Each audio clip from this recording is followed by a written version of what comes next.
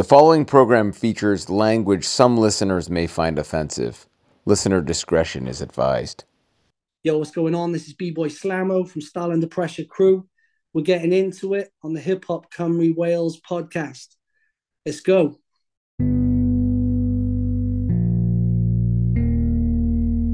You are listening to Hip Hop Cymru Wales, a podcast exploring the trails and untold tales of Welsh hip hop. My name is Lloyd Bailey and I'm a podcaster, best known for the Fly Fidelity podcast, and I'm talking to key players about the notable and nuanced evolution of Welsh hip hop history. Stop on my man who go rock a jam. Dedicate this to all Welsh DJs. Take it back to brass knucks and blast those. Must be a bar for every nebulous star. Yellow brick days of Welsh heritage. Don't mess with the wicked. Smash down the walls, the revolution's coming at you. We rolled into town with mics in our holster. Captain of our ship, with a master of our fate. With a greed to succeed where most men fail. Rock stars, bars, hard and Belushi flesh. As soon as I hit the stage, my presence is felt. You wanna rock up on my mic, I'll bang ya. Vanilla story ever told to me. From the land of the mythical dragon hearts. Gritty, my life story.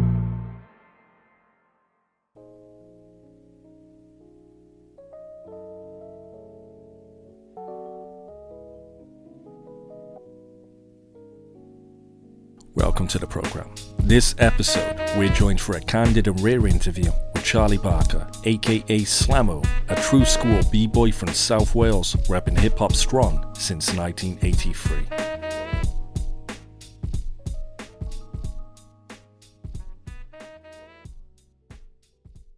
Yeah, my name's B-Boy Slammo, aka Slam LZ.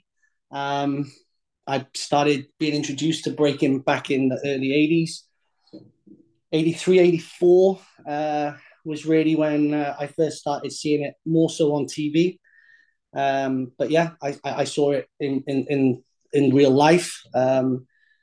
Brecon Jazz. Brecon Jazz was like a big thing back in the 80s. So there was dancing culture. And I guess, it's hard to know what each city or each town was going through in the early 80s, but it's safe to say that everywhere had an explosive, infectious, incredible, vibrant scene. And, if nothing else, every kid in school was wearing like windbreakers. So, it was very much the main sort of time of it. But I was 6 or 7. So for me, well, between 6 and 7, for me, I wonder if I Take You Home, Lisa Colt the Jam, is when I first recognized myself as breaking. I'd say that track was significant in terms of bringing me into the breaking world, even though it wasn't a breaking track. They had a couple of them were in breaking positions, footwork positions on the cover. So yeah, it was kind of like, I was young, I was impressionable, and that explosive imagery in Woolworths, where you could buy like a 12-inch for 99p maybe, I think it was. That was like when I first really felt it, but I don't know if that comes after or before me meeting H2 and the crew called Beat Street. You had the Uplands boys, and then you had the Llanberis boys, and the River Hondy separated it. So that was the H, came from that. Beat Street. Well, I think they got that from the film. So yeah, that was it. But they wore red, H2 wore blue. They were older guys, but definitely that's still a childhood thing to do, right? They were like cartoon characters. So yeah, but I don't really know which came first. But yeah, I remember meeting those guys at the Brecon Jazz, doing a 180 swan dive. I've said it a million times, but like doing a 180 swan dive into the circle. I think I banged my chin. I don't remember anything else other than getting up and there being like an appreciation to it.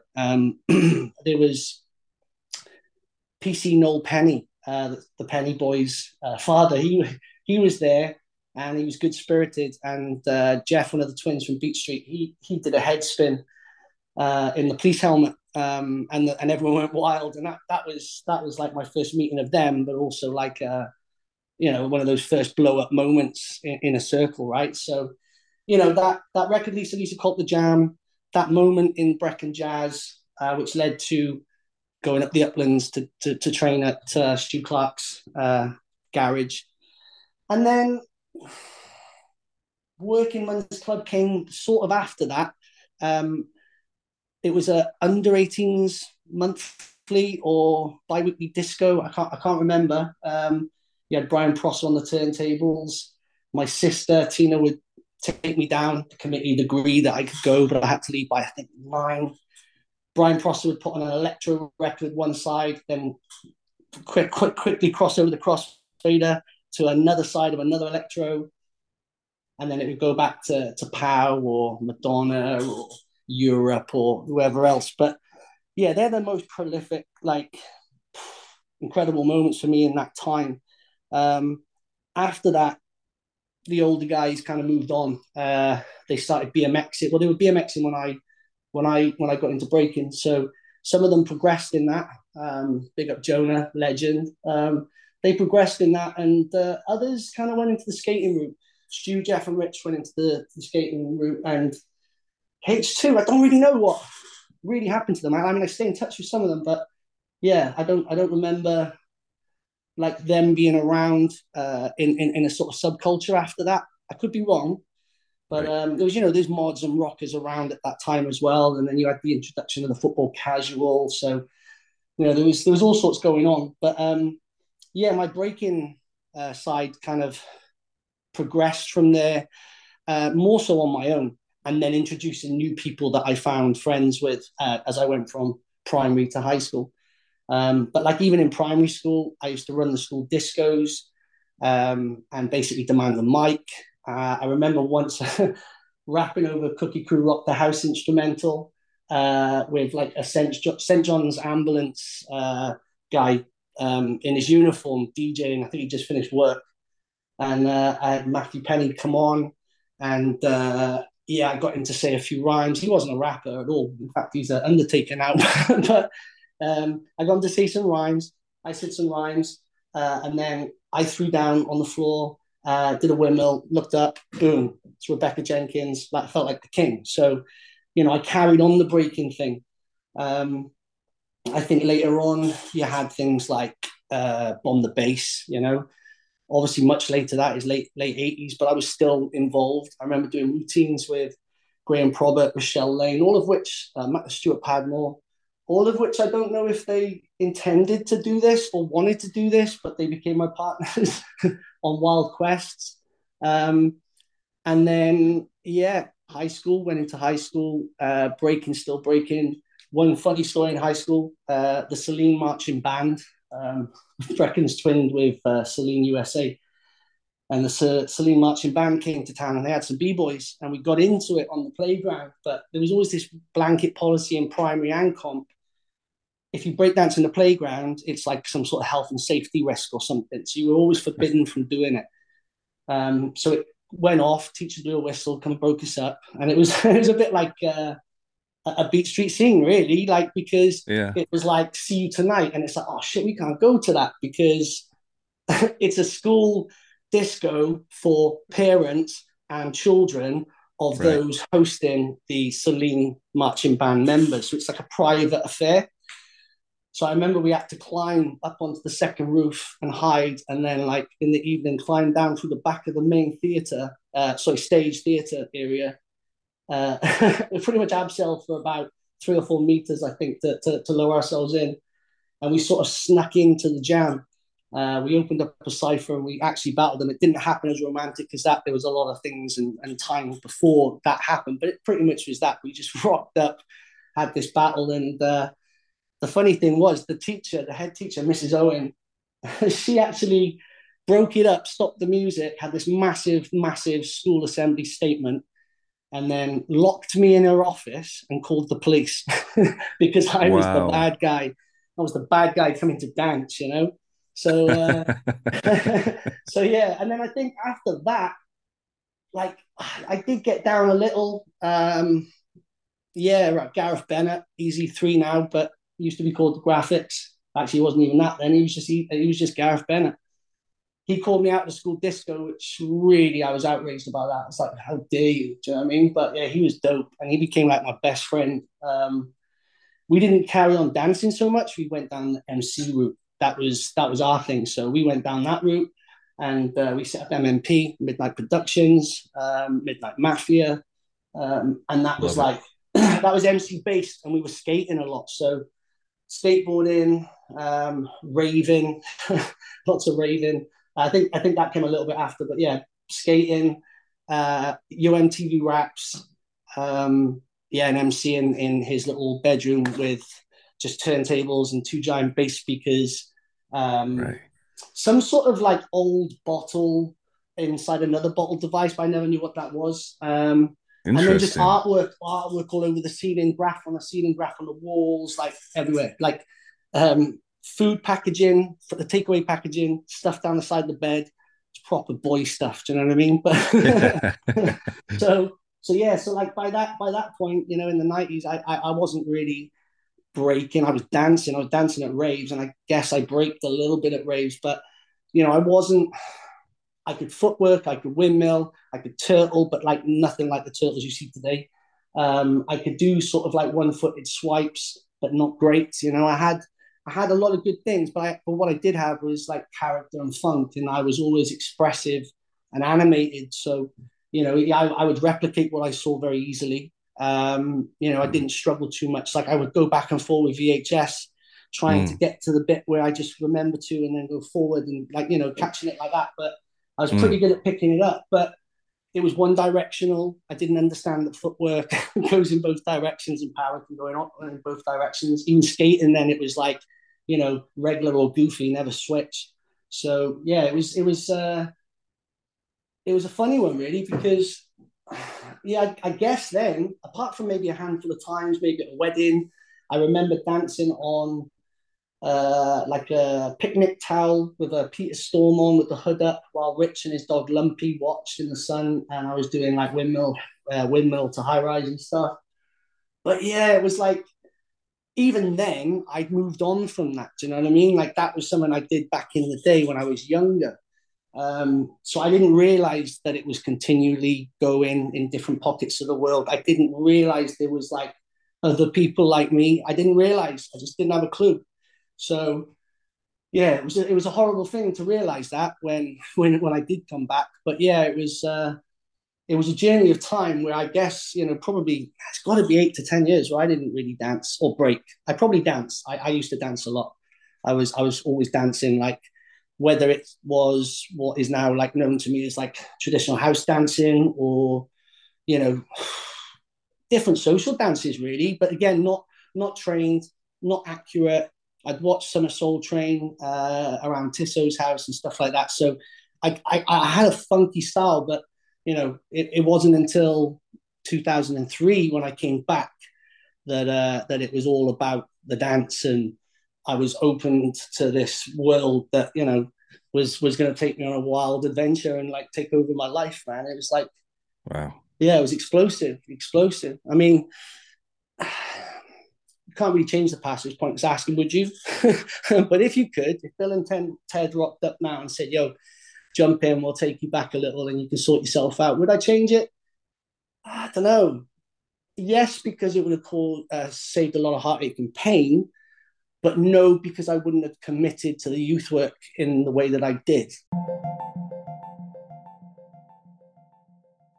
If I'm honest, it starts really with my last jail sentence. My last jail sentence was it was an interesting one because it wasn't an awful long time. It wasn't, you know, I've never served a long time in prison, but one day is a long time. So, yeah. You know, I think I'd done 10, 12 weeks or something, but I'd been transferred to an open prison. So I remember listening to hip hop. People were getting like sort of interested that I was listening to the sort of hip hop I was listening to. I was making friends. It was an open prison, and I got the feeling there that you could be yourself, and whilst you still have to be on your toes and things do happen, you can build relationships with people quite well, and people identify you with good people, and they, you know, will call you a good person, and then that kind of uplifts you in your situation. So I guess I was already on that flex. Not to say I came out and changed my life. I was still, you know, struggling. But Right. I met a friend who, by the way, my mum's medium when my grand died said a number of things were going to happen, and this actually was one of them, because it was basically a friend from your past is going to come back into your life and help you, and you're going to be successful in something around music. And that was like, what? Okay. So, yeah, the reality of that being said was Gavin and I bumping into each other after years of being apart. He just lost his dad, been traveling around the world, and he could see I wasn't right, but I'd always looked out for him. We'd always had friendship. So we agreed to meet. I think we went for a drink, and then it ended up with him coming back to my place. And then he was like quickly aware that there was a problem. And, without going into the details of those problems, I think, I didn't have friends around me. I had a few who I would class as lifelong child friends, but, I didn't have friends around me other than friends I was on, well, now they call it on road, but, Right. back then it was just like hanging out with friends, going for fried breakfast, going for drinks. That day just turned into a wild one, whether it's Monday, Tuesday, Sunday, whichever, do you know what I mean? And things would happen. So, he could see that like I was deep in it. So he got me to speak to my landlady, get her to like let me buy out of my rent commitment, my tenancy. I moved in with him, and he got a multi-gym, and he put it in the garage. We started training, started eating healthy, kept promoting this book, The Power of Now. Just kept throwing this book in my face. And one of my other friends, again, childhood friend, reappeared after snowboarding, came back to Cardiff, and then we just all like bonded. And within that little brotherhood that we had, it quickly came about that we'd start skating again, and we were talking about like the good old days and whatever. But I wasn't thinking of skating as a thing to sort of harness me and push me forward. But what happened was I went to PC World and spent like 1,500 quid on a compact computer thing. I think it was like when the flat screens first came out or something. And I started downloading music, all those torrents, which now I wish never existed. I was intrigued by it. My friends were telling me, "Oh, you can get anything," So I was like, "Okay, let's have a look," And you sometimes you think you're downloading Tila Rock, but you're actually downloading Clockwork Orgy or something like that. It's just this strange thing where it's not what you thought you were getting, but you could get anything. And I did start downloading loads and loads and loads of 80s hip hop and stuff. And then what were you downloading?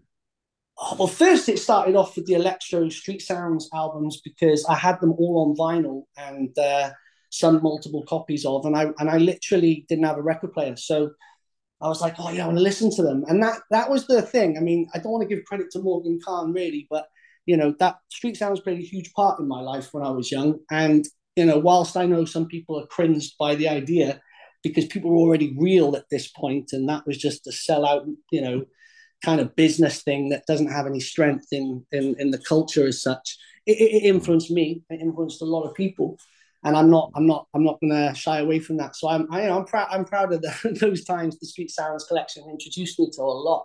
So I downloaded a load of it, started listening to it, and we even started doing breaking. And do you know what? Until this moment in time, I've never thought of that.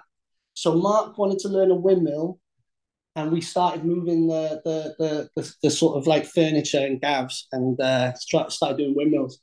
So yeah, and then we went to New York Delhi. I bumped into who became known to me as Bryce. He was serving there in his mum's shop, and basically.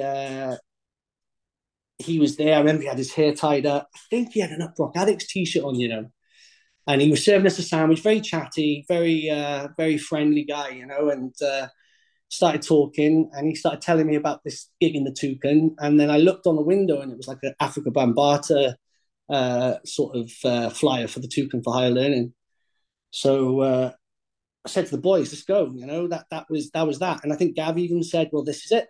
This is where you do it." Because I guess we'd spoken about me dancing again and stuff. And I mean, it's so hard to truly pinpoint those details because obviously it's a long time ago. But I do have a good memory to stuff. And actually, it was that. It was literally a case of, well, then that's it. That's what we're doing. And I remember going out that night. I think we had a few drinks, got a bit loose. I was wearing this 6876 jacket that I bought in Drewby, which looked like Teddy Ruxpin. But no, Teddy Ruxpin didn't wear a jacket. But anyway, I've always said that. So I'm there with this long orange Mac. I guess like something Ian Brown would wear, to be honest, with a pair of wallabies. But anyway, I'm wearing this Mac. And as we walk in there, there's like a circle. And there's people dancing. These guys became known to me later as the Up Rock Addicts and Physical Jerks. And Joel and La were really on fire together at that time. So, you know, you were very quickly taken by what they were doing. But the Up Rock Addicts were, you know, the Up Rock Addicts. They were the local heroes. They were known. They were fun people, you know, good people, were involved in the skate scene, involved in, you know, a lot of different parts of Cardiff, and everybody knew him. Like Quam, for example, everybody in Wales knows who Quam is. Do you know what I mean? So they were very like charismatic and like characters, you know, Tristan Wildcard, Snipes at the time. You know, it was crazy. McFly. There was a guy called Tom, I believe, and I believe he might have been there that night. But yeah, I maybe asked Bryce that. But anyway, they were going off with the Physical Jerks, and I did what my friend called a Juliet Jake moment off Blues Brothers, where just like he cartwheels down the center of the church, I just took my jacket off and just went off. And I jumped in, threw down. I know I tried a windmill. I don't know how successful that windmill was. It was definitely 2 rotations, but I don't know if I jumped out of it. I don't know if I crashed. I don't know if I caught a nice little freeze. I really don't know. But I came out of it like as if I just had a hit of something. It was just like, whoa. And there was like so many people high-fiving me. And like it was, he said it was like the Juliet Jake moment on the Blues Brothers. So that was a wild thing. And that's the night that I also met Brad, Armour One, actually. But the Up Rock Addicts became my friends that night. And the next day was the 2003 UK Champs. And I know Quam went to that and some other people who I didn't know at the time. And I went to Cathays. I actually ran from Windsor Quay in the Bay to Cathays, hoping I'd lose weight by the time I got there so I could dance properly. And I did actually for a while run there because that was something that I had to do. I got quite big and I wasn't really healthy. I'd suffered so many injuries from skateboarding and fighting and just like jumping out of trees thinking I was Jackie Chan. Like my back was already busted up at that point. And I think I fell off the vert ramp in... it's in Newport, this indoor skate park. Can't remember what it's called now, but it was an indoor skate park, big indoor skate park. I think it got burnt down, but yeah, I fell off the ramp in there, and that was my first like I can't move sciatica, like you know, prolapse moment, and that was before I started breaking again. That was like 2001. So yeah, coming back to breaking was a wild thing to be doing, but no, I just jumped straight in and just started discovering my childhood all over again, all the things that represented me truly, not the things I'd grown into an adult as and thought represented. I mean, I was very influenced by the negative aspects of hip hop at that time through the 90s, late 90s and earlier 2000s. And, you know, everything was very negative and I was hanging around with negative people. So it wasn't like hip hop. It wasn't like the upliftment, the inclusive, you know, warm feeling. Like, don't get me wrong, hip hop isn't meant to be all cuddly and friendly and you know, pretend, you know, like rappers now do. I was on a negative one. But now obviously hip hop, I still listen to negative West Coast gangster hip hop, or, you know, I listen to all sorts of things. I watch all sorts of things. So, you know, it is whatever it is. It's not like when I was a kid, I probably romanticized it a little more and thought of that a little more, you know, like when I watched Juice, it pumped me up. When I watched Leon, it pumped me up. When I watched Goodfellas, it pumped me up. Like, I think with Leon or Goodfellas, we actually did end up in a brawl outside the pub after the thing because we were pumped up. Do you know what I mean? Like, so, but as an adult now, like, right, you know, you can see the impact it has on younger people, but you also see it for what it is, and you understand that that's not something you should poison yourself with too much. And if you do approach those things for enjoyment, which it is, films, aggressive, violent movies, or aggressive, violent content, lyrics, thrash metal or hip hop, whatever, then you know that all you're doing is just listening to something that's art. It's not real. Do you know what I mean? It can be, and sometimes it is, but it's anyway. So yeah. There's a distinction, absolutely. There's a distinction to make. Seeing breaking back then evolving, I guess, within its third generation at that time, how instrumental was Cardiff in raising a bar for you? I would say very instrumental in the fact that, from what I understood, and I'm not saying I had all the information at this time, but I very quickly learned a lot. Around 2003, there was Upper Addicts, there was Physical Jerks, there was Newbridge Breakers, who then became H2O. There was the Blitz Boys. There was Swindon Boys, Toy Soldiers, PRS, Joey D and his crew. There was Scotland B-boys like Bull and that. Definitely London. But I think London, I don't know, Foundations for sure. Children of Monkey Baskets. So there was a few crews for sure, but not loads. And Up Rock Addicts were active. We were out doing, theatre events, club nights, car shows, fundraisers like in the Coal Exchange, Secret Garden things, and battling as well. But like that battling wasn't that much around. There was Breaking Bread in London, Reading. Can't remember what that jam was called, but Reading jam was sick. Used to love that one. Reading, stuff Bristol. Bristol would do stuff. People would come to the Toucan in Cardiff. We started putting things on in Cathays early on, and there's actually a funny battle between H2O and Up Rock Addicts and me with a broken foot and crutches on the mic.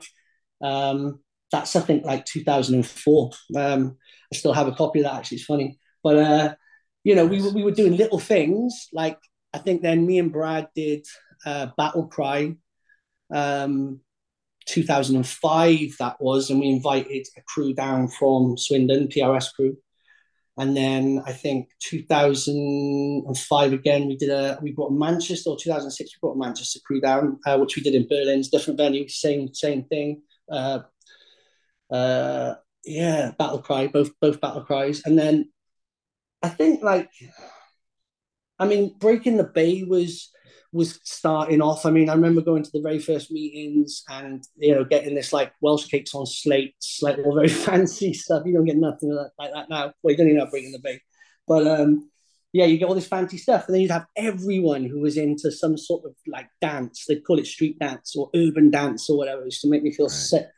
But they'd have everyone there, all these community teams and stuff, which are brilliant, but none of which had much knowledge on the dance styles. Like street dance or hip hop dance really is nonsense. There's funk styles, there's social dance styles, there's breaking. Do you know what I mean? It's like locking, popping. Well, you get what I'm saying. So, I think there wasn't much. There was a focus to a degree of some breakers were engaging with it, but it was more the street dancers in their minibuses with their made flags. So I think then Slam Jam 2007 was when I first really put on a big jam. That's not to say there wasn't other jams. Darren, DAJ, he was doing an event in Newbridge, and that was happening. Second to none, I remember coming down to that early on as well. He had like a training club in the leisure centre as well. You'd have loads of kids on mats just trying all extreme stuff, and him shouting, just getting really passionate about it. So it wasn't. There was other stuff going on, of course, but like my direction with it was to sort of say, right, okay, how can we bring high level b-boys and b-girls from outside of Wales into Wales to help develop what already is a vibrant scene, but not necessarily a very well-known competitive. There's incredible individuals for sure. Some of the best power in the world has been done in Newbridge. Like, do you know what I mean? Like Chaos has fantastic power to this day. But like the breaking side of it in the rest of the UK to me seemed like it was advancing in a different way. It was far more competitive competition where good people were battling good people, and really wanted to make sure that we got in on that. So we would go to jams and start building with people, and then, we'd throw a jam. And I think Slam Jam 2007 was Wales versus England, or as it said on the flyer, England versus Cymru. And it was all a bit fun for the Millennium Centre to have a Welsh England dance off, So we did that, and we did it against Toy Soldiers. And all of Wales, all the good ones in Wales, represented Elemental Force. It wasn't like Elemental Force was a crew at that time. Like it was a business set up to, I guess, workshops with a focus, but also like act as a professional place for the development of breaking in Wales. And at that time, there was only, for me, truly, I believe, only Sing Crew who were that organised. No one else in the UK was organised. Like nowadays, everybody's doing it, and people are doing it even if they shouldn't be doing it. It's like it's spread like wild mint. But back then, it was different, So right. Slam Jam was dope. Like Toy Soldiers, Sonny was in that jam as a young kid. It was dope. And then that's when I think. Oh, and by the way, just to go back as well, there was After Downs event, which Dennis obviously got wind of. This guy Dennis from Trinidad, he got wind of it and wanted to involve himself. He had this story of a partner who passed, and her dying wish was something to do with breaking. I can't remember, but it was all a scam. But basically, he basically infiltrated what Darren was doing, which is quite organic and real, and then tried to like push this concept of Welsh B-Boy Champs. So we had the Welsh B-Boy Champs from, 2004 was the Newbridge Jam, 2005 was the one that then became Welsh Champs at the Newbridge Centre. So, however you look at it, it was infiltrated, and Dennis pushed this thing forward. And people bought into it, the boy's dad, Lee, was very much involved. Darren would get involved in terms of speaking to people and making things happen, but he didn't want nothing to do with it. He used to stress him out, to be honest. So he wouldn't want to be too involved. And he was all about battling, like, do you know what I mean? Him, Hailstorm, shout to Hailstorm, dope ass B-girl, and no one in Wales has superseded her. So, come on, girls, let's go. But yeah, like them and the boys, Foxy, Molly.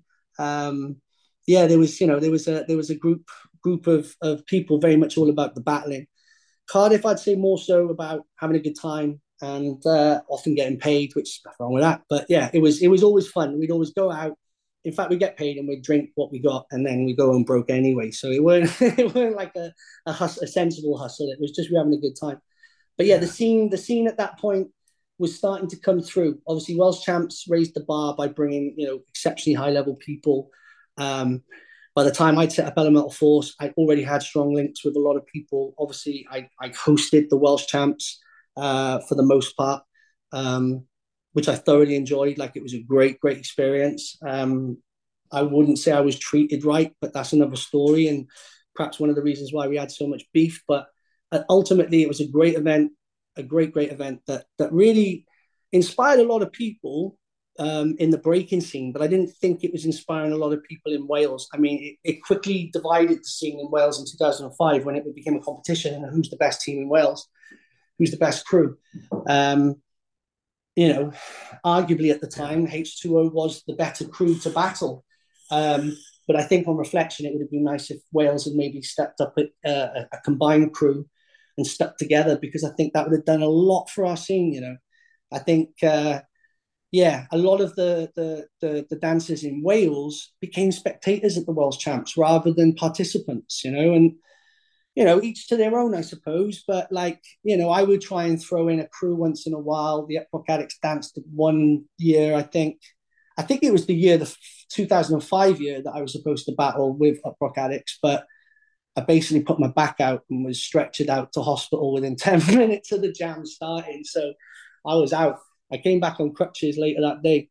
But yeah, I mean, it was a passion of mine, not only to work with young people, but also all these dancers that were so dope. I wanted Welsh dancers to be equally as dope, if not better. Like that was like all I could think of. And I think DAJ used to always be about like, let's take them out, let's take them out. He used to do this thing, and I can't tell it you without showing you, but he used to like do this thing. He like draws his fingers under his throat, and it's like, you're dead. It's like, you're dead. It's war. It's war, war, war. And it'd be war. It would be war. He'd have his like Welsh flag bandana on, like, which would be flopping up in the air after him doing multiple halos and just being like really aggressive. And I was all up on that too. We both had our fair share of experiences around football violence, and we were all into that. And we were 80s boys. So it was like, this is breaking. It's real. It's like real. No, we're not in Newbridge. We're in the Bronx. It's off. It's going off, Yeah.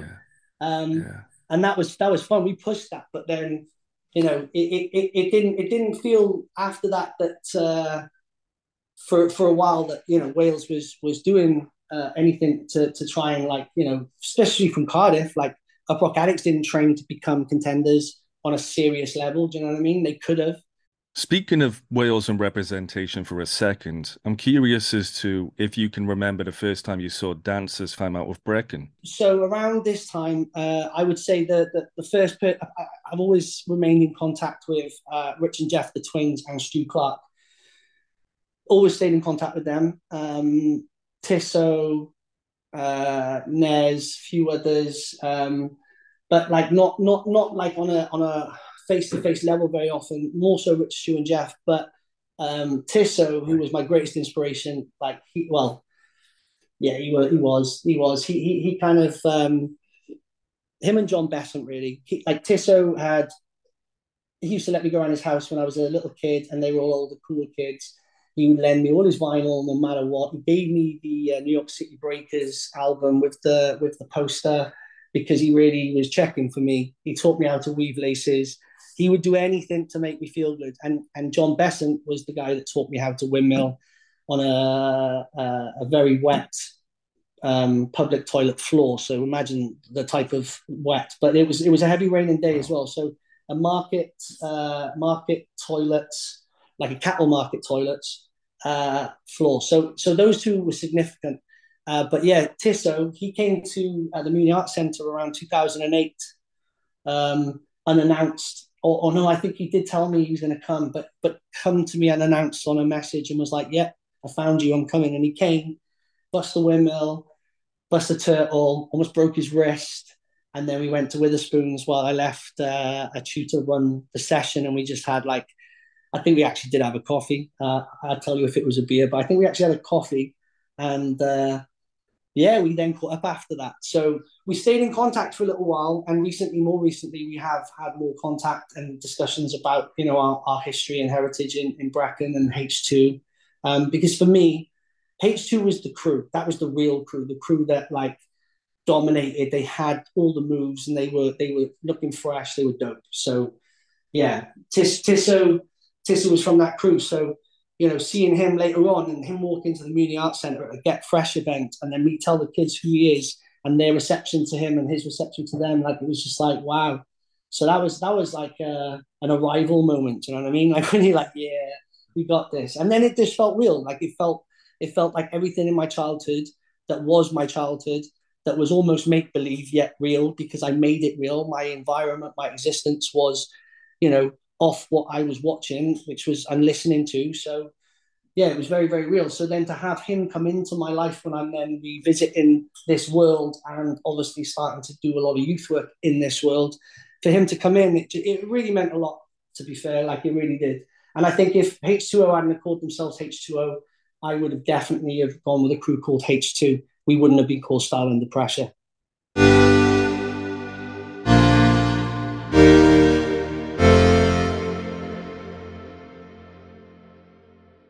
So basically, I moved to London after living with Gavin, coming back to this dance, being part of Up Rock Addicts, progressing with Up Rock Addicts. I think we represented UK in Poland as a UK team back in 2005.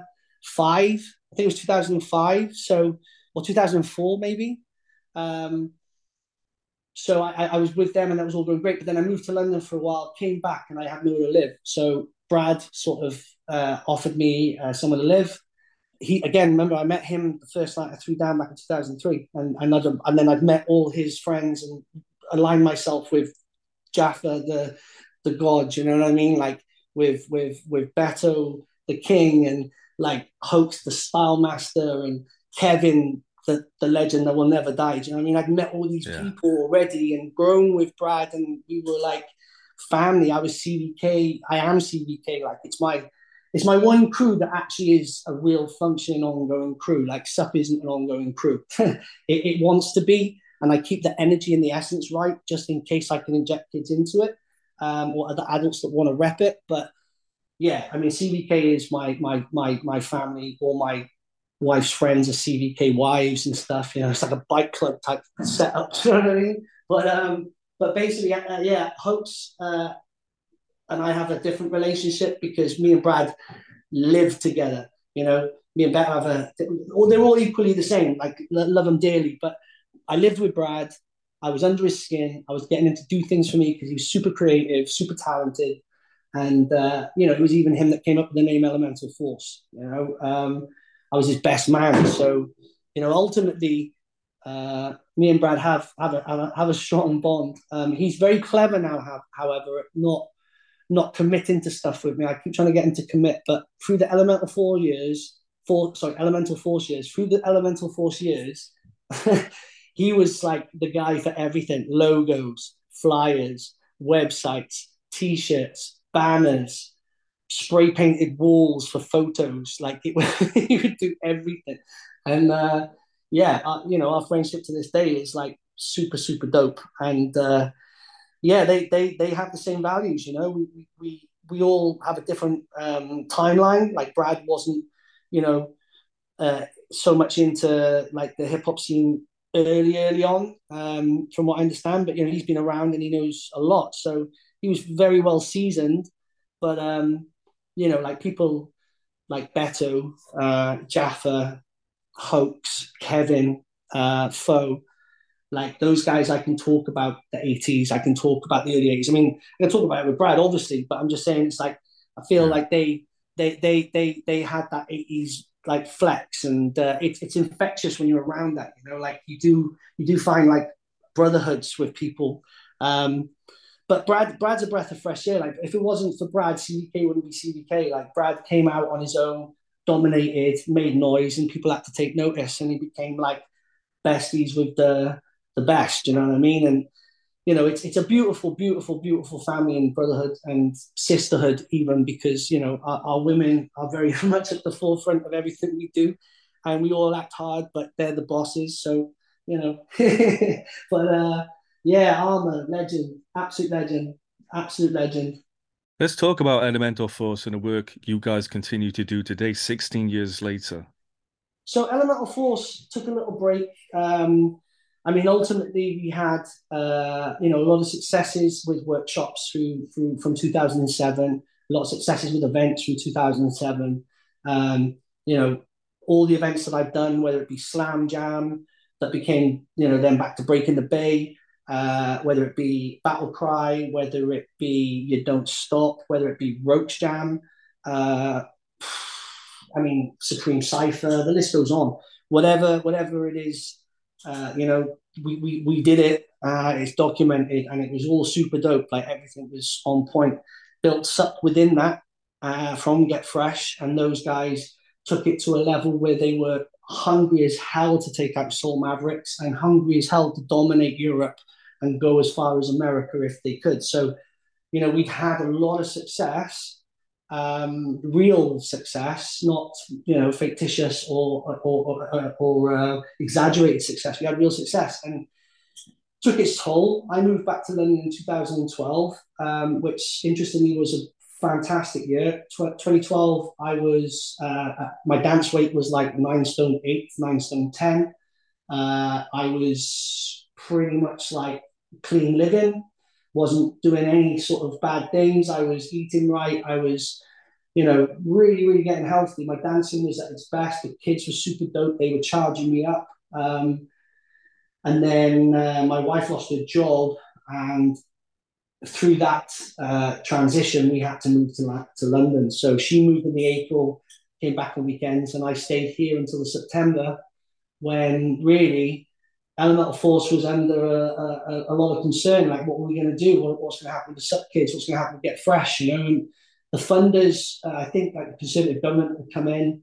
Yeah, I'm not going to make a judgment on them, but all government sort of, yeah, they all, yeah, anyway. But yeah, that came in. So obviously, first of all, Elemental Force had major success working with after school clubs, I think, or youth three provision. That was brought in because they shut down youth centres. When Conservatives come in, they shut down after school facilities. So parents should look after their own kids and take care of their own kids. You know, the type of stuff rich people say to poor people.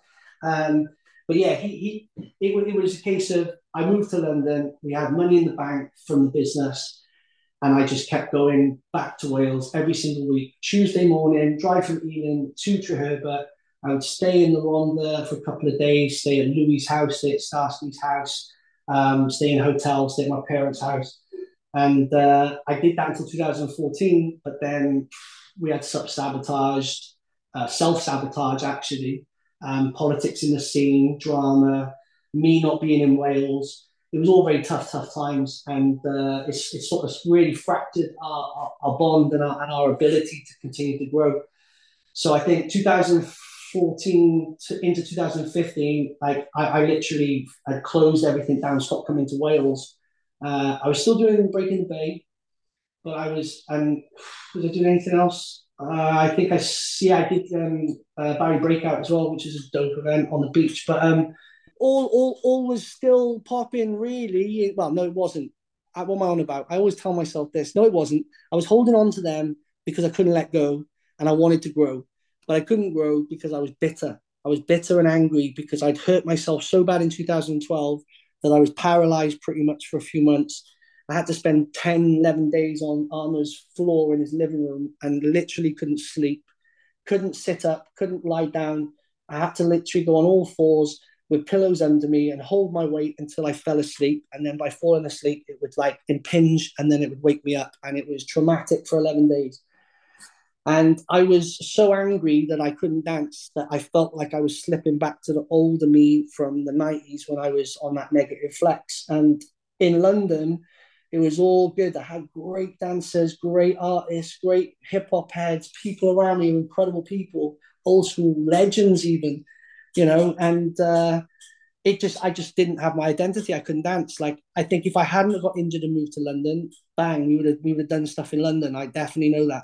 But yeah, I think 16 years, yeah, it has been running for 16 years, but there was a period of time between, definitely from when I had my son to the end of last year, where I beat the dance out of me. I wasn't into hip hop. I was riding my Harley. I was listening to psychedelic rock. I was rock dancing. I still rock dance, and I've learned a lot more about the rock dance scene since. I don't really share it publicly, but yeah, I kind of didn't plan to bring Elemental Force back. It just happened to happen. Big shout out to Elliot. He kind of gets my back quite often. So he came through with an idea, and Elemental Force is back. Yeah, we're back. We're already teaching 8 to 9 hours a week, which is interesting. I got Mouse up here, been coming since January. He's fully involved, fully up for it. I got Mr. Substance on the beat, so we've got like an NPC. We build a beat from scratch, teach foundation dance. We build a routine. We get the young people involved, like with their own instruments and their skills, their poetry, their spoken word, their rhymes, their singing, and we then make something. And it's so dope. It's so dope. It's not like we're back in the sense of we're trying to build, athletic B-boys or B-girls, because that's it now. It's all athletic, it's all about the Olympics. And, I have no love for that, but I don't have any hate either. I just don't, I question its need, and the way it has to be done isn't authentic. So I feel like we're yet again compromising something magical, but nevertheless, don't want to sound like an angry old white man. I'm going to say that, good for the young people who participate and push themselves as athletes in it. I come from an art. It's an art form. It's not it's a culture. It's something I live every single day. It's not something I just put a shell suit on and represent my country for. So as long as people get that, then I think it can work just like skateboarding. But like it's Team GB. Why is it Team GB when it could be like Welsh teams, Irish teams, Scottish teams? Like you could argue there ain't strong enough people, but we can make strong people. I can make a team and then become John Candy and then take them to the Olympics, push our way in, bully our way in, and then sing. Some people know that in order to believe, South Wales, we have a breaking team. You know what I mean? I'll be John Candy in that flex. I'd do that because that would be fun. But other than that, no, I'm not looking to build athletic dancers. I think if we can teach young people about the culture and those things can actually penetrate them and help them understand their true worth, understand the people they can be, and use the tools that hip hop does give you that can make you a great individual, then I'm all for that. And if people get amazing within that, which they probably will because it's all done with honor, integrity, and true intent, then of course you're going to have powerful, amazing dancers. But, we're just trying to build a community together. We're starting a new community for us under Elemental Force, HQ, Mouse, bringing his Mouse House style over and really trying to support and help me, which is incredible. Helping the other people who continue to dance, shout to Kai, shout to McLean, shout to Boost, shout to Callum. These guys carried on dancing. And, whilst I know a lot of others can still dance, like Lee and myself, even to a degree, I wouldn't say I'm at my best right now, but at the end of the day, I can get in shape. I can make it happen. But, there is a scene still here, a fragmented one. And, saw like people come back last week down the Millennium Centre on our session that I haven't seen for years. And, if we can bring that back and bring back a sort of like a good vibe community, then dope. But if we're talking about, crews within the community battling, then whoever I represent is who I represent and everybody else is the enemy. And I mean that only on the dance floor. You know what I mean? Unless you don't understand that I only mean it on the dance floor, then we're never going to get on because you're going to think that like I'm aggressive, but it's not. It's hip hop in its truest form. It's very alpha. Absolutely. And for me, that's what I represent. I'm not part of this new type of rap where you watch what you say. I'm not interested in this new type of flex where you've got to overly promote things that involve rights because that's got nothing to do with it. It's all skill based. If you've got something you want to get off your chest, say it by using your skill. Don't say it with average skill and then complain that you're not being respected because, you're not getting the same love as people who are at the top of their game. That's the way it is, So, yeah, I mean, I'm all about community first, but, who knows? Sup, we may have another crew. And if we do, like I said, we want to be the best and we will aim to be the best. And if anyone, wants to go at it on the dance floor, great. The more they want to go off, the better. For me, 2014 represents the golden time of Wales, like Illumination, which is a lot of the Cardiff and the Newbridge and Valleys heads, versus Sup, which was predominantly Welsh, obviously all from the Valleys.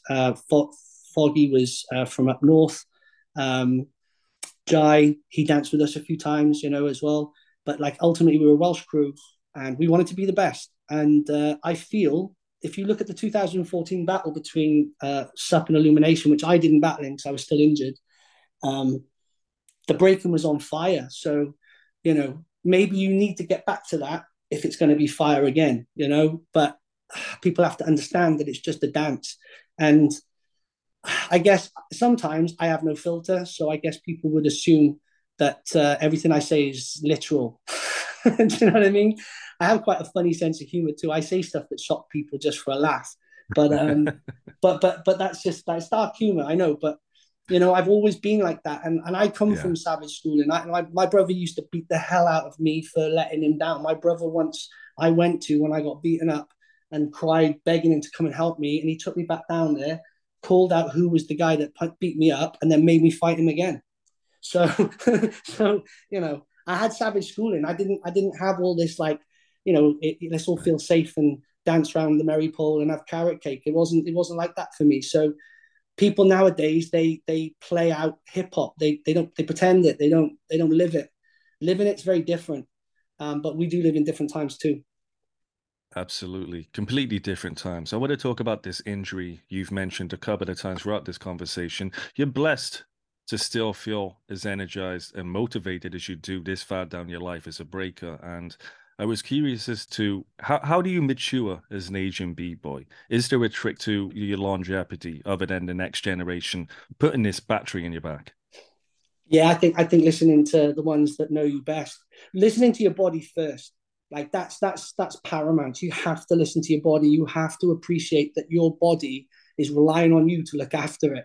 It will look after you too, but there's things you have to do to look after it. Now, I've traditionally not done that, and I've done that with some stupid uh I don't give a attitude. Do you know what I mean? And I don't know why. Like I've always been a rebellious one. I've always like, been outspoken. But injuries have really plagued me and damaged my success in skateboarding, in breaking, and potentially with my motorbiking if I was to have an injury from an accident. Do you know what I mean? Like, let's be honest. Like I could trip or I could slip off a curb and jolt my back, and my sciatic my L2 disc is prolapsed. I don't think it will go as easily now because I've done a lot of work. I've worked with Ayurvedic therapists, doing Tibetan medicine, and Mouse has been very good at helping me massage and then teaching me how to use my foam roller to massage myself and make better choices. And I think now going back over the years, even when I was active, people like Po One and Freeze and Foggy and Mouse and the list goes on and on and on would say, look after your body. My wife would be like, come on, don't party so late, look after your body. But I don't know. It's like, it's just always been like exciting to me to just be in amongst it all and building memories with people and having experiences. So I think as an aging b-boy, you have to take a step back. You have to learn to remove yourself from the forefront where you feel you always have to put on a show like the class clown, or you have to deliver because you told yourself this is what you do, and then you've got to live up to your unbelievable OCD standards. So that's ultimately why I bought a motorbike and set up Throttle Narcotics. Like, Throttle Narcotics is me replacing actual narcotics by using my throttle. I ride on my own. I've learned to be comfortable in my own space on my own. Now I crave that. I want that all the time. And that's something I find really hard because I have a family and a lot of other commitments. But, for me, the more I can take a step back, I've got into cold showers, cold therapy. I started back when I was doing my travels with the SUP kids to Sweden every year. Been doing that for a good 10 years now. And, I have a cold shower in my garden. I wake up, I put on my mocha pot, I go and have my cold water. I come in. I try, not always because it doesn't always work. I try and control the day ahead of me by being positive and aware and at one with myself. And I think that's a huge thing that's going to help. I think learning to know your limits, not being so gun-ho and like trying to go for it. Like if you give me a skateboard in a skate park, watch me try and like do a hand plant out of a bowl even, or watch me try to, pressure flip over a fun box at ridiculously high speeds, because that's the sort of stuff I used to do, and you'll probably find I'll try to do that immediately. So I have to really check myself, and I think if I can take care of my body and hope for it to heal enough after what I put it through, and to learn to love myself within my body and be conscious of that all the time, like I think you have to really think all the time about your health and well-being if you want to dance. You cannot be like a graph writer, staying up all night, smoking, drinking, doing whatever else graffiti writers do, going out bombing trains, trying to avoid like electricity lines and stuff, and spray painting in your mouth for years and years and years. Like, breaking, unfortunately, you could rap in a wheelchair, you could DJ in a wheelchair with breaking, and you can break. Sorry, this shouldn't go there because you can break. There's no limit to breaking. There's people with no limbs dancing, but still, breaking requires you to stay healthy, and be really aware of your conditioning, you need to stretch. So all these things sound like effort to someone like me, but I'm learning. And that's, I think, the only way you're going to see me dancing. And you never know. Like, I might be in my 70s. I might become a TikTok sensation when I'm 70. Who knows? You never know. Well, we're talking about a form which is and still is a form of survival as much as a form of therapy for you, aren't we? For me, the significant thing that's been a massive, massive turning point in my life was when I came back to breaking in 2003. I was a lost soul. I'd lost control of myself through alcohol and drug misuse. I was extremely aggressive, extremely angry, and would hang around with people like that and become friends with people like that and get a reputation for being a no filter stand up dude, you know. And I believed that for a long time. And, I can be that guy. I was good at it. That's the thing. I always get good at what I get into. But I don't know. When I came back to breaking, it was the most humbling experience. It felt like a religious thing, like a spiritual thing. It felt like I was reborn. And that's what drove me to do youth work in the way that I approached it, because I just felt like what I went through didn't need to happen. There was like moments in my childhood where people like Diane Black, Mr. Jeffries, they would acknowledge my dancing and think I was great. Tell my parents, actually, because we lived in a town, so it was easy to have relationships with teachers, I suppose. And they would like speak highly of my skills, but everybody else saw me as a pest and a nuisance. But yeah, like, I didn't really realize how talented I was at doing things that I loved. And I mean that in that I could have done whatever I wanted to do and I would have been good at it. And I took a lot of time to get over that, especially after I got injured in 2012. Like, I couldn't accept that I'd gone through all that trauma unnecessarily and didn't get to carry on doing what I loved, whether it be skateboarding or breaking.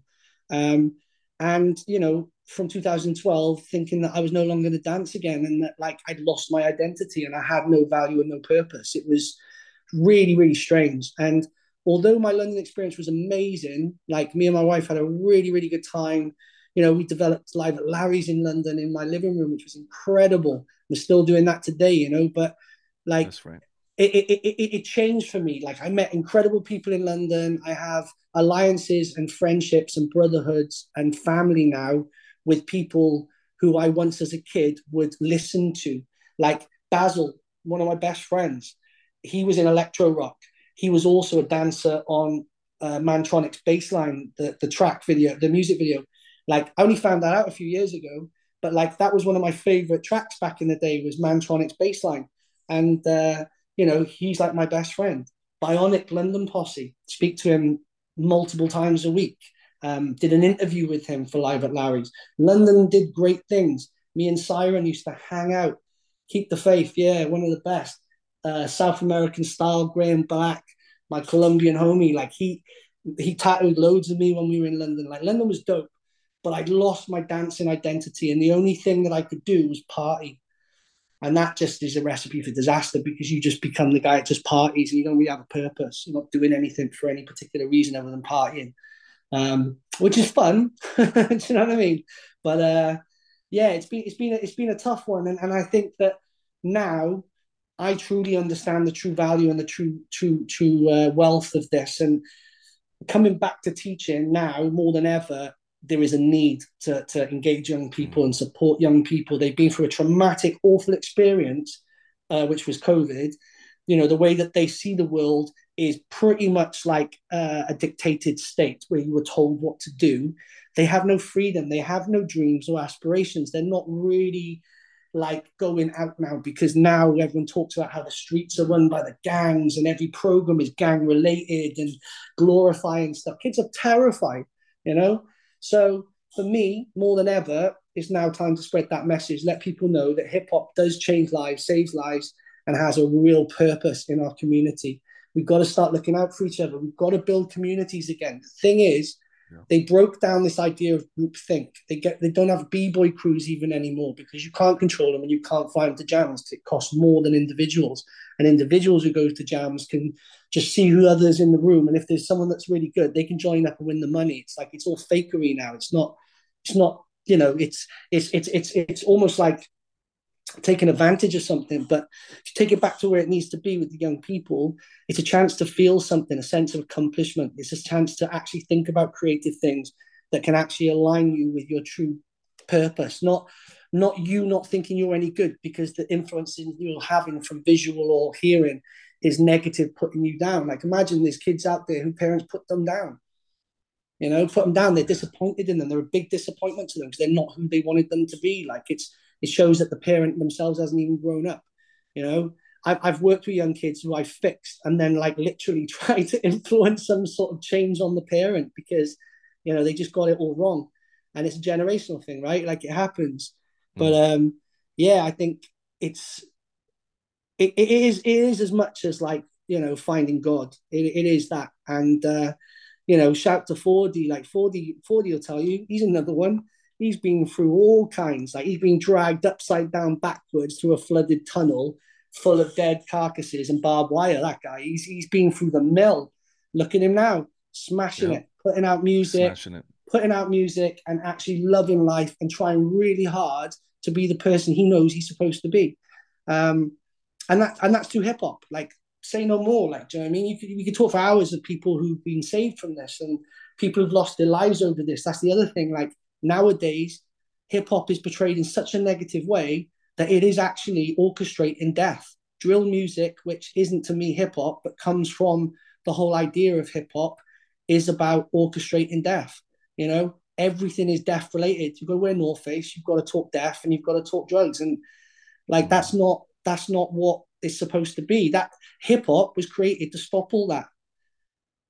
And whilst we can't name a certain individual because of certain reasons, that individual and his team, his crew, built something significant enough to stop gang violence, inner city gang violence in New York City that was completely out of control. And you could argue that it did the same in LA, you know, especially when certain rappers became of a certain stature and stayed in their communities and educated people and brought them in and gave them better lives.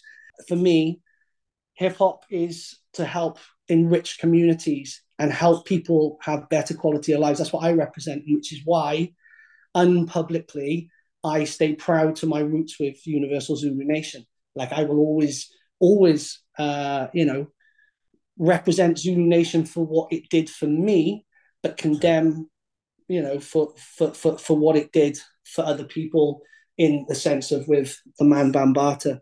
But ultimately, you know, hip hop is a powerful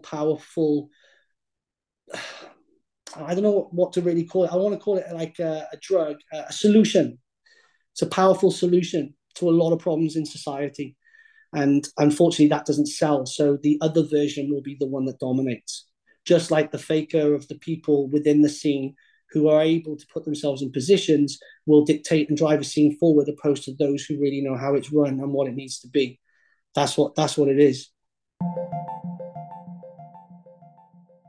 Looking back over those years we've talked about in this conversation, is there a specific moment that you think solidified the true meaning of hip hop and turned it into purpose for you? It's an interesting one. There's a few, really. I mean, obviously, I've talked a lot about the youth work influence. I mean, and the comeback and the fixing of my life. Of course, those things are huge and could be the answer to that question. I'm going to pick one off the wall just because it needs to be mentioned. I mean, when I moved to London, I was already affiliated with certain UK Zulu kings, the likes of Echo, Basil, Fingers. And, you know, we tried to run a Zulu Nation Wales with not that much success, really. I think people didn't quite get the idea and where we were coming from. I think we could have approached it much, much better, me and 40 especially. But, yeah, I think for me, when I moved to London and I got really well affiliated with Basil and King Echo, I think it was just like incredible that I was talking to men who were boys, older boys than me when I was a kid, on TV or on, you know, music channels or music shows at that time. There wasn't music channels, I suppose. I mean, yeah, there was MTV, you know, meeting all these people, getting to know these people and actually being friends with these people was absolutely insane. And I think whilst now that just seems normal and I never think of it like that, I'd like to always class that as a significant thing and a solidifying thing for me, because it's almost like I wear it like a badge of honor. They let me in because I represented what it is they did so well. So they let me in. And I think that was when I became like a fully patched member, so to speak. Arguably now there's difference of views on that because I went to London, a white male from Cardiff, and I didn't have a place in documenting the London underground scene. Basil did. Basil's an OG from the UK. But for some reason, certain individuals didn't like the fact that I was at the forefront of that. And I know certain people didn't like the fact they did the Bionic interview because no one's interviewed him. And I was the only person he was willing to do it with because we were friends. We had a strong bond. We still do. So that was that. Also, I saw that as my retirement because I didn't think we'd do another season of Larry's. I thought we'd do season one, we'd run it for a couple of years like we did, and that would be it, done. But then Basil instigated it, and now we've done a couple of interviews which no one's seen yet, and we're about to do a couple more. So, you know, it is different now. But yeah, at the time, I saw that as I moved back to Wales and I retired from hip hop because I'd reached my dream status. I'd succeeded as a dancer and a youth dance teacher, practitioner, worker, whatever. And I'd, you know, had professional experiences dancing, traveling, competing, sponsorship. I'd had it. So I was like, you know, cool, that's it, right? Get a motorbike, go buy a Harley and just ride and just start learning that culture now. And that's what you're going to do until you die. That's what I was going to do. But yeah, it's, you know, as its habit of pulling you back in. And now just seeing like the momentum we're gaining so fast, it's like, it's overwhelming if I'm honest. I'm struggling at times to get my head around it, but I do have Mouse by my side a good 3 days a week. And yeah, I think that's really helping to push me back in. So, you know, you never know. Slammo coming to a dance floor near you. Of all the events you've put on, you've described You Don't Stop as the pinnacle of everything you've done and achieved until that point. What was it that worked for you about You Don't Stop? You Don't Stop worked for me because I listened to the dancers that I was meeting. I listened to the fact that people were fed up of competitions that you had to literally go to, you know, like the Welsh champs, you had to go to the leisure centre with all the lights on and dance where spectators would sit and you would put on a show. And to me, that seems a little artificial. Everybody was doing that today. That's all it is. That's just, I mean, from what I understand, there's definitely underground jams and stuff, but a lot of the time it's these horrible, almost like shopping mall type battles because the lights and everything. That's all I can call it really. And then just below average hosts and yeah, I don't know. It's just a weird one, and it's so political, the judging system now. But anyway, I got caught up in that, didn't I? But yeah, going back to You Don't Stop, it was to create a Radiotron Roxy environment. That's why we had the really expensive like scaffolding built for the DJs up on the tower with massive armor and hoax artwork, and then real no expense spared on lighting. And you know, we really pushed the boat. I posted a photo actually today of a 2009 You Don't Stop, and like just the colors, the vibrance, the energy, the beauty of it. You can see it in the picture, and it was absolutely incredible. Dancers would have to dance for 3 hours, where judges would also be involved dancing in ciphers, just ciphers, dark rooms with spotlights on circles. You know, it was like very theatrical, and like we were doing it for real. And yeah, you dance for 3 hours, then the judges would pick a top 16, and then those 16 would dance on stage. You'd have a real jam, and then you'd have your competition. Yeah, we had international girls flying in just to show the young girls in the Rwanda that girls can get loose and they can be as good as boys, if not better. And we did a girl competition. We had Hailstorm and Tanya won it. Incredible. You know, they went up against some fierce dancers, really. And you know, that was a dope thing to do at that time, to put a lot of effort on the B girls. You know, afterwards you had a lot of B girl events crop up, but back then you didn't. Had Bubbles, who was famous from electro rock for being the only girl in a b-boy crew, the B-boys. I don't know if you've ever seen that, but like, you know, I had her hosting with me. And then the other two, they both were incredible as well. You know, we had Menno, we had Poe, and Freeze as judges. And then the last one was super sick, the 2012 one. Both 2012 You Don't Stop and Breaking the Bay were incredible. I mean, you can find those videos online. But yeah, You Don't Stop was just like a different energy for me, and everybody would say the same. You know, even Lee once came, Lee from B-Boy Wales, and was like, "Yeah, this is sick," like, because it was different. It wasn't like Welsh Champs. You know, Welsh Champs was Welsh Champs. You Don't Stop was You Don't Stop. Both equally incredible events, but you know they were different, and there was a certain thing that people liked about You Don't Stop. So, you know, I hope to bring that back. There is plans to bring that back this year, actually. So, watch the space on that one, but. Yeah, it won't be anywhere near as grand. I mean, that last one, I flew in and covered transport costs for over 100 people. So some people obviously in the UK, but I was inviting crews. We spent around 40 grand. And that was the budget, which I was also supposed to take a cut from as a payment to myself for doing it. I didn't get paid a penny for that. I even lost 3 grand putting on an after party. So, but still, to get to what it was and have that memory of that explosive event, it took everything it had from me. And I think that's the other thing. I can only do this to a certain extent for a certain amount of time, because, you know, it really starts to comes into my home, like it takes over my life.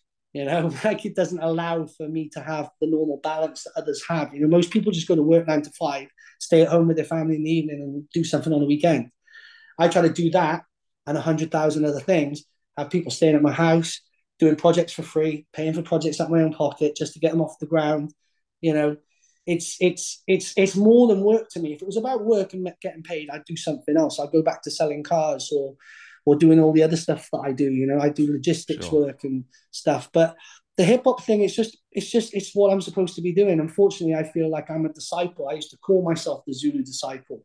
You know, I've got to spread this message. I've got to get it out there. And that's something I don't think I can ever stop. So it's hard, because especially now there's way more politics and way more rules and way more outrage. And, you know, you can't just tell people what you think anymore without potentially, you know, getting caught up in something on a legal level even, you know, like people are so like weak now. It's like a nanny state. So, you know, my approach may have to change, and it may almost limit as well how I behave and how I move. But I have no choice. I have to do something to help, you know, the growth of a community that I feel so passionate about.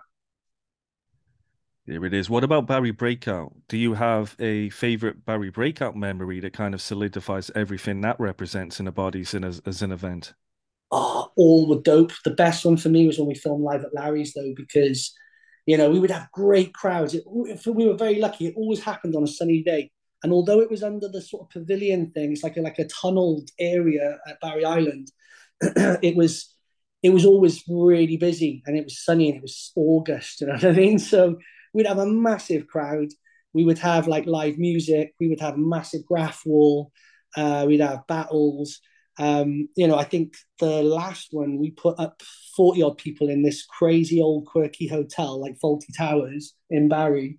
They're all memorable, but yeah, the live at Larry's year was incredible. Like doing an interview with Basil and Freeze on the big wheel was something else. Like we all thought the bolts were going to undo and we were going to die. Like that. but yeah, I mean, shout to the guys who helped make Barry Breakout with me. I mean, it was an incredible event, and I guess if I hadn't have completely sort of turned my back on things for a minute, we probably still would do that. I think that's for sure. But you know, things have their time, don't they? They don't always continue, and if you want to do it as a business, they can't be as they are. They can't be as magical, because you have to have rules to how much you spend and what you spend your money on, and you're looking to spend as little as possible. So I'm painting a picture, a portrait. I'm bringing something to life. Do you know what I mean? Like even in the school discos, And then the events I used to run as a teenager, I used to run like a jungle night as a teenager. And, I'm a hip hop night. We used to have like squat parties. We used to do squat parties, and it was like crazy. But, it was always for the energy, and it was always for the love and the fun.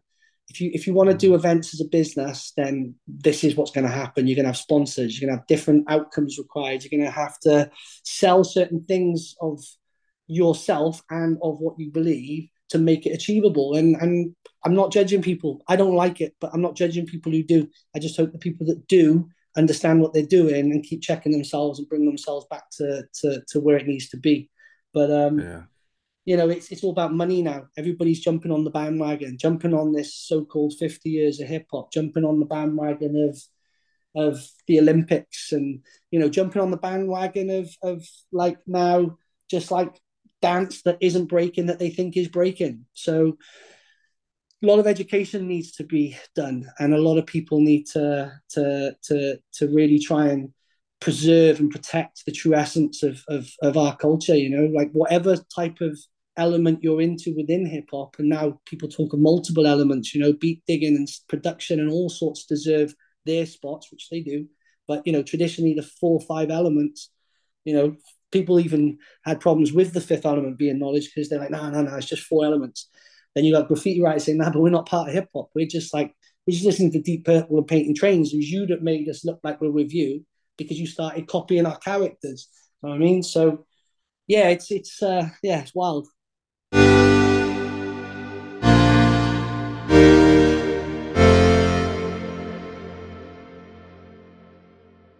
When you look back on all of the contributions you've given Wales and the rest of the UK, what is it that sticks out most for you, looking back over what you've done? What sticks out is the fact that certain individuals that I hold in the highest regard, who represent this culture from all over the world, those people recognized what I was doing. And when I say that, I don't mean they just said nice things when I was flying them in. They would go out of their way in their own time, and would even deny payment to help the cause, and would do anything for my young kids. Like they would be at the end of a phone. Like Starsky could ring Poe 1. Do you know what I mean? Starsky could go and stay with Foggy like crazy. I got to mention them, like, Specs, Crazy, Penfold, Lovebug, Starsky. You can see the connection there. Louis, like we Butch, like we was a family. Sophie, Soulfly as well. She was down with it at one point. Confused, like, oh wow, like loads of things about that time for me, especially because watching Sup grow. This is why it would have been dope if they'd been called H2, but maybe they wouldn't have been as dope. I think Style Under Pressure, Sup is who they were meant to be. So watching them grow and seeing the excitement from them, and seeing the transition from their ignorance and naivety as young people in the upper Rhondda. That's not to say people are naive and stupid in the Rhondda. They're definitely not. They're sharp as anything. But like these young people didn't have much insight to what we were about to do. And they learned it, they explored it, they grew with it, they built their own relationships with people with it, and they trained hard as hell, way harder than I could ask them to train.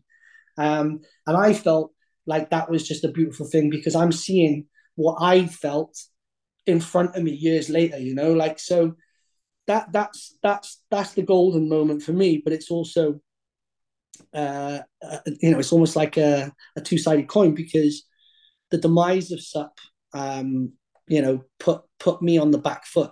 It stopped me being a crew member.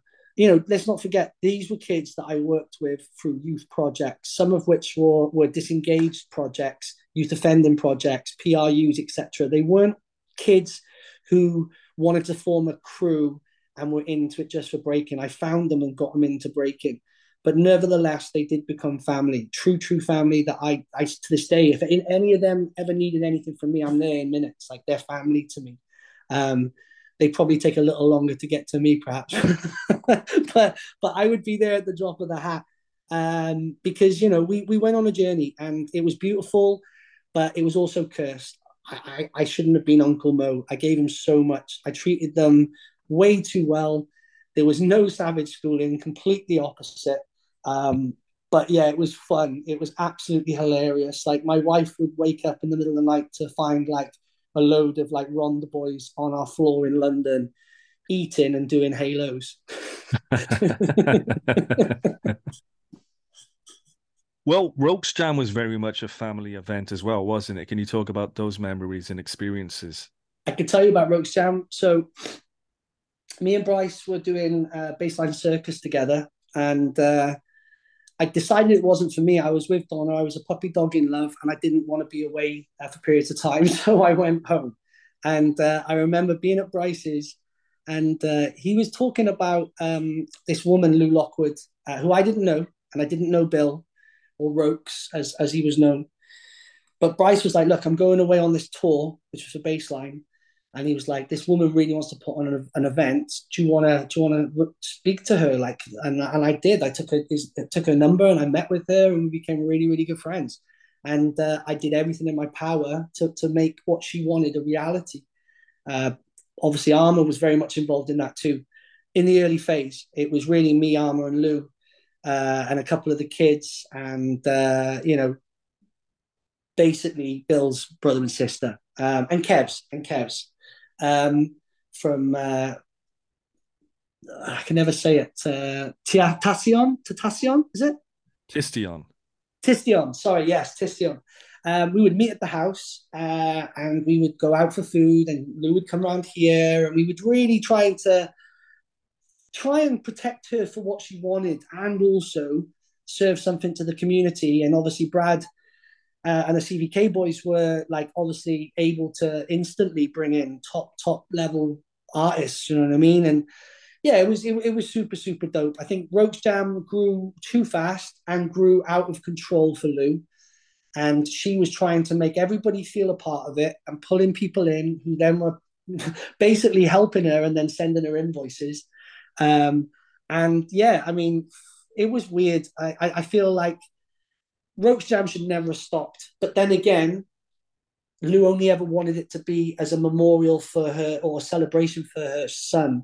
She didn't want HTV, ITV, or whatever down there. She didn't want the BBC down there. She didn't want all this exposure and all this stuff, because all it kept doing was reliving something she obviously didn't want to think about or have to acknowledge. But it was like constant. "Oh, tell us how you felt when your son died." "Well, what do you think I felt like?" Do you know what I mean? So, I think it traumatized her, and I feel sad for that, because it was a beautiful thing to be involved in. I really gave everything I could to help her and the family, and yeah, it's a shame that it didn't continue in the way that it was going. The last year just blew up out of control. She got a lot of funding, and everybody started like circling it. It was like pigeons outside Miss Millie's. It was crazy. Crazy. What about Supreme Cypher? So Supreme Cypher was a much more down-to-earth thing that would happen on a Saturday in the Millennium Centre. Basically, I moved back from London, but I was still very much, as I still am, connected to Basil. And he was running a project called Power Up in East London, in Islington. It's in Leytonstone, sorry.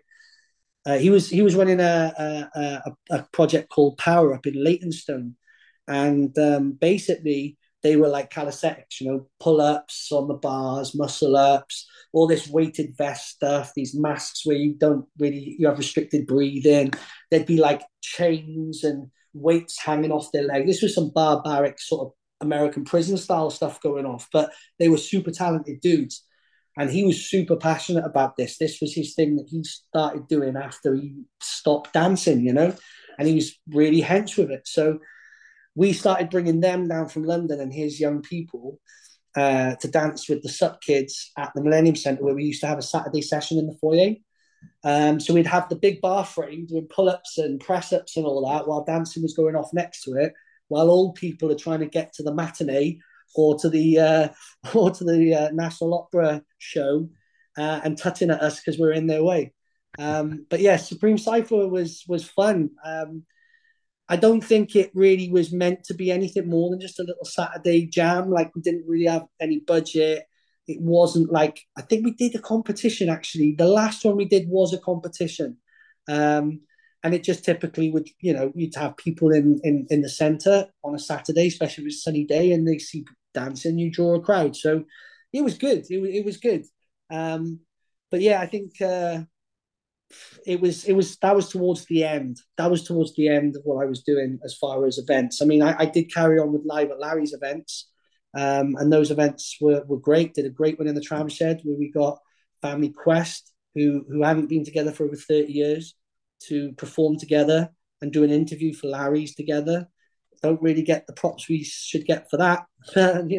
People say, oh yeah, it's like there was nothing really to hear. It wasn't that interesting. Well, what do you want to hear? Like these were a significant group from back in the early 80s that haven't been even each other's company for over 30 years.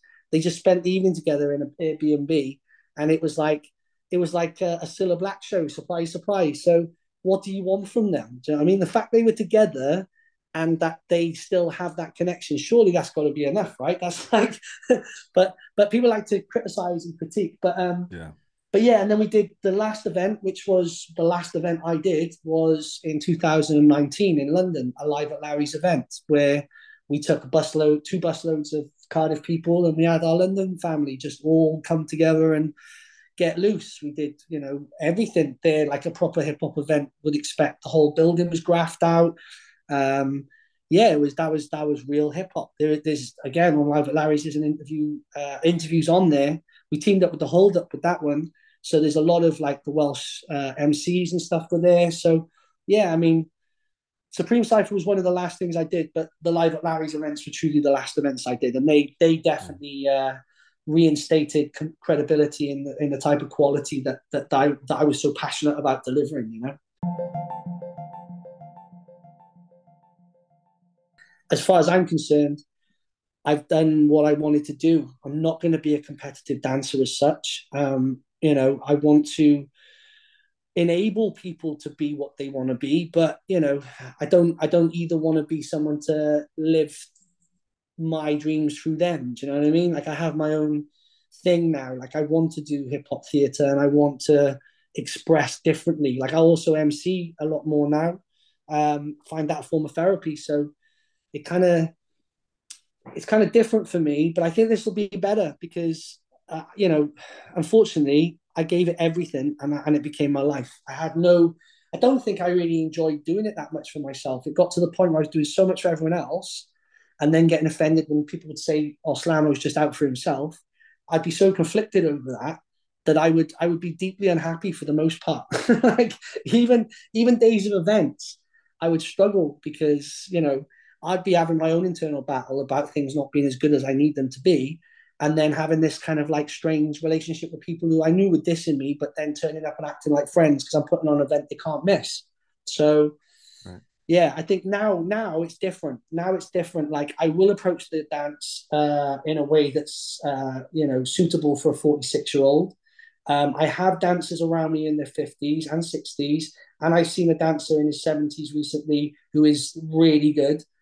So as long as I haven't done too much damage from my rock and roll lifestyle, then I think I can definitely get back on the floor consistently with style and class. Like I won't be an athletic b-boy. You might see a head spin or two, but you ain't going to see anything too powerful because I do not want to spend any more time worrying about whether I'm ever going to walk again. I've had a few episodes of that. So if I can help it, I'll try and condition and grow at a slower pace, Yeah. What's next for Slammo? Wow. Well, this year is very much about workshops and hopefully a celebration, which will have a you don't stop element to it. That's something that I hope to do in September. Subject to funds, obviously. I'm going to try and do it without funding and filling out forms. I just want to do it because I want to do it. I also want to do it because it's a celebration of the 15-year anniversary last year that we didn't celebrate. There was reasons for that. And there's been reasons as well, like, just suffering losses, like so many friends passing. I feel like I've had to really take stock of my life and, what's next for me is, I said before, making better choices, being able to not let the ego jump in, not let the passion jump in, but just have a controlled head about what you're doing. Just don't. If you don't stop, couldn't happen in 2015, which was my dream. That's okay. We'll do it in 2016. If it doesn't happen in 2016, it's okay. We'll do it in 2017. It will happen. Main thing for me is prioritizing my time and energy to the workshops to make them, consistently fluid and grow, and to then serve a purpose for those young people, to signpost them to the Millennium Centre for now until we can get our own facility. That's the big thing for me. And then also, building on my motorbike love, doing some international rides, the logistics company that I have off the back of Throttle Narcotics. Now, Throttle Narcotics hasn't actually taken off yet in terms of my plans. I spend a lot of time filming on a motorbike, looking at training, let's just say training, learning how to film properly without crashing, and being able to then put on rides and like little dance clips and little things that I want to do. That's the Throttle Narcotics that I want to do. But I have a logistics company called TN Lifestyle and Logistics. So that is where I make money from doing jobs. Like I said, I went to Kosovo last year, traveled all over the country, traveling as we speak, doing events and festivals. But yeah, just focusing on my family, focusing more so on my son, who's 5 and desperate to dance, being trained by Mouse on a 1-to-1 weekly basis. Look out for that kid. Trying to keep him under control is really what's next for me, and next after next, because until I know he's safe enough to look after himself, which I don't know when that's going to be. I think that's going to be my focus.